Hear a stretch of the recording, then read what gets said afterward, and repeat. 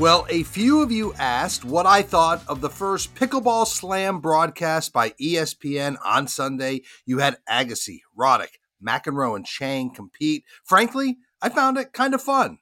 I'm a tennis guy, but found the play entertaining and the back and forth with the players and the novel concept fairly amusing.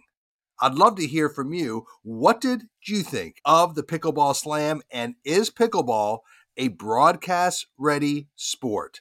Moving on, congratulations to the UConn Huskies, who defeated San Diego State in the men's college basketball championship on Monday night. It marks the program's first title under fifth-year head coach Dan Hurley and the program's fifth championship since 1999. UConn has tied Duke for the most championships since 1985. Well done to the Huskies. I'm going to my producer, Reggie Walker. Reggie, I know you watched more of the game than I did. UConn pretty dominant. Yeah, they were dominant. Their length inside just made it really, really difficult for San Diego State. Not a great jump shooting team, San Diego State. They really struggled against UConn. Great game plan by Coach Hurley and UConn. They were able to get the win, so congratulations. And Reggie, if you were looking to 2024 and one program that impressed you with a high upside, who would that be? I think you've got to look around the country, and you look at UConn is obviously an example, but also you start to think about all the different schools and the movement. That's where it gets scary in terms of finding more teams that are ready to do that. So right now I'll say UConn. Other than that, we need to watch the transfer portal first. There you go. Reggie Walker with the inside point of view on college hoops. And this is your morning Buzzcast for Tuesday, April 4th. I'm Abe Madcore. Thanks for listening to the Buzzcast. Thanks for making March one of the Buzzcast's biggest months ever in terms of listens. Appreciate the support. Well, let's get right to it. We wondered on the Buzzcast if Sunday's women's final on ABC could reach 10 million viewers, and it came in at 9.9 million. Which marks the most watched women's college basketball game ever on record. It was the first NCAA women's basketball title game to air on broadcast TV, so obviously being on ABC helped. But the 9.9 million viewership figure is what ABC, combined with the Bird and Taurasi show, that was an alternate telecast on ESPN2, that's what it averaged in that 3:30 Eastern time window. Now, for context, that number is on par with many NBA Finals games, with World Series games. It topped the Daytona 500 viewership. It topped some bowl game viewership. It's a very strong number. The previous top game for women's basketball had been 5.6 million in 2002. So the 9.9 million figure was up 104% from the 4.8 million for South Carolina's win in the title game last year. That was on ESPN and ESPN2 on a Sunday night. Here's what's interesting. The game on Sunday on ABC and the alternate telecast on ESPN2, it peaked at 12.6 million viewers again. Incredibly healthy numbers. The record rating comes as the NCAA is deciding whether to separate the women's basketball tournament or keep it as part of the championship's TV package that includes around 20 sports, maybe more than 20 sports. That bundled contract expires next year, and the NCAA is expected to decide the next steps by the fall. But a very, very strong end of a very successful season in women's college basketball. Let's stay with women's sports because the National Women's Soccer League has officially awarded an expansion team to the Bay Area ownership group that is led by global investment firm Sixth Street. SBJ's Chris Smith cites a source saying the expansion fee was for $53 million. Now, this Bay Area team will begin in 2024 alongside the relaunched Utah Royals. Together, they'll bring the NWSL to 14 teams. Now, here's what's interesting. Sixth Street is a big, big player. They have a growing sports portfolio. They have investments in Real Madrid, FC Barcelona, and the San Antonio Spurs. It is led by CEO Alan Waxman. Alan Waxman told SBJ that the NWSL team was far and away, quote, one of the most massively structurally undervalued things we've seen across our entire investment deck, end quote. And this is coming from Sixth Street, which sees a lot of opportunities. So that is a pretty strong endorsement for the future prospects of the NWSL. Now, Sixth Street is joined by a number of other high-profile investors. You've got Brandy Chastain, you've got Ali Wagner, you've got sports business veteran David Offhauser, who served as interim president of the expansion effort for a couple of years and is transitioning out of his executive role, but will remain part of the club's ownership group. You have Rick Welch, who is so well known in sports business circles. He will serve on the team's board of directors. Also, longtime San Francisco Giants executive Stacy Slaughter will be on the club's board, as well as Sheryl Sandberg, yes, the former Meta executive, who is also an investor in the team with her husband. So, you see the level of investors in this Bay Area NWSL team, very high profile, but Sixth Street brings a lot of capital and they are promising to invest to make this franchise top notch. But very good news for the NWSL.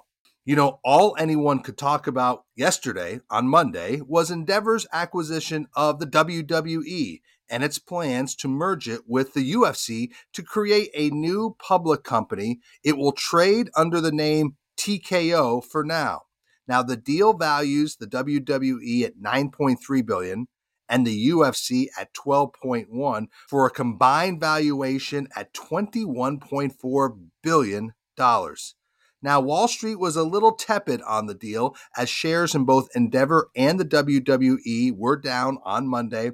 Much of the discussion from investors was the $9.3 billion for the WWE was a premium over the WWE's current $6.5 billion market cap. But there's a lot of interesting things to unpack. It was certainly interesting to see a new look Vince McMahon looking different and sporting a new mustache, discussing the deal with Ari Emanuel. They both touted the synergies that a combined WWE and UFC could offer. What I took from yesterday is that McMahon will continue to play a big role in that company. He will not be sidelined after the sexual misconduct charges that forced him to leave the company last year. He's staying as an executive chairman of the board, and it was clear by their back and forth that Ari Emanuel wanted him around. Now, they believe this combined company will be a big, attractive proposition in this dynamic live entertainment space. And they think a combined entity will have more leverage as far as media rights, licensing, sponsorship, and other revenue opportunities. Now, it was interesting to hear Endeavor's Mark Shapiro tell SBJ's John Oran they are going to run the successful UFC playbook with the WWE, and Shapiro believes Endeavor will be able to grow the WWE sponsorship, licensing, hospitality, and ticketing business. That's exactly what they did with the UFC. On the media front, the WWE's deals with Fox and NBC Universal are up at the end of 2024. So they see some opportunities there. So the deal is expected to close by the end of this year. And so a lot of moving parts. One thing I was asked about a few times yesterday was what to make of Endeavor with the UFC now being part of this new company. Investors are wondering what will happen to the rest of the company. What is the rest of Endeavor? It is WME, it is IMG, it is On Location, it is the betting platform OpenBet. And so most investors still think Endeavor, as it is an attractive business based around live events, content, and betting. It also includes, of course, tennis's Miami Open and the PBR, but that is the new look of Endeavor, and that is a story to continue to watch and how the markets react to these new companies. I am heading to Augusta on Wednesday for a quick trip to see some executives, but I won't see too much golf. The early line from Augusta is the weather will be iffy. Thunderstorms expected in the Augusta area Thursday, while Friday, Saturday, and Sunday look like it will feature plenty of rain. Now tonight, Tuesday night, should be interesting. There is the Champions Dinner, which features 6 former champions who play on the LIV Golf Tour. So you have the likes of Phil and DJ and Sergio mixing with Tiger and Rory and others. There are 18 live golfers in the Masters field. Now, the live golfers will reportedly not wear any live golf logos or branding on their bags, their clothes, their caps, but SBJ spies did see some players in the practice rounds still sporting small live golf branding. So that is something that we want to watch as the week develops. And I'm fascinated to see the dynamic and any tension between the live golf players and those who did not join the tour.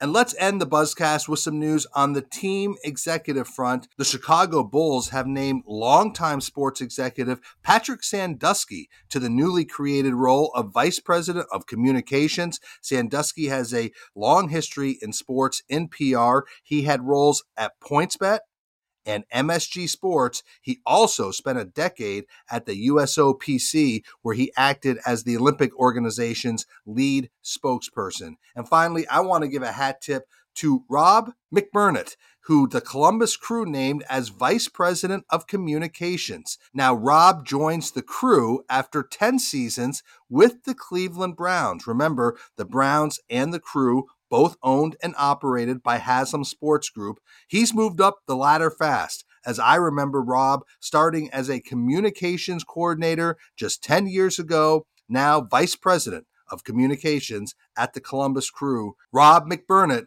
congratulations on the new role. And that is your Morning Buzzcast for Tuesday, April 4th. I'm Abe Madcore. Again, thanks for listening to the Buzzcast and all the support, and for spreading the word on the Buzzcast. It's obviously working. Stay healthy, be good to each other. I'll speak to you tomorrow.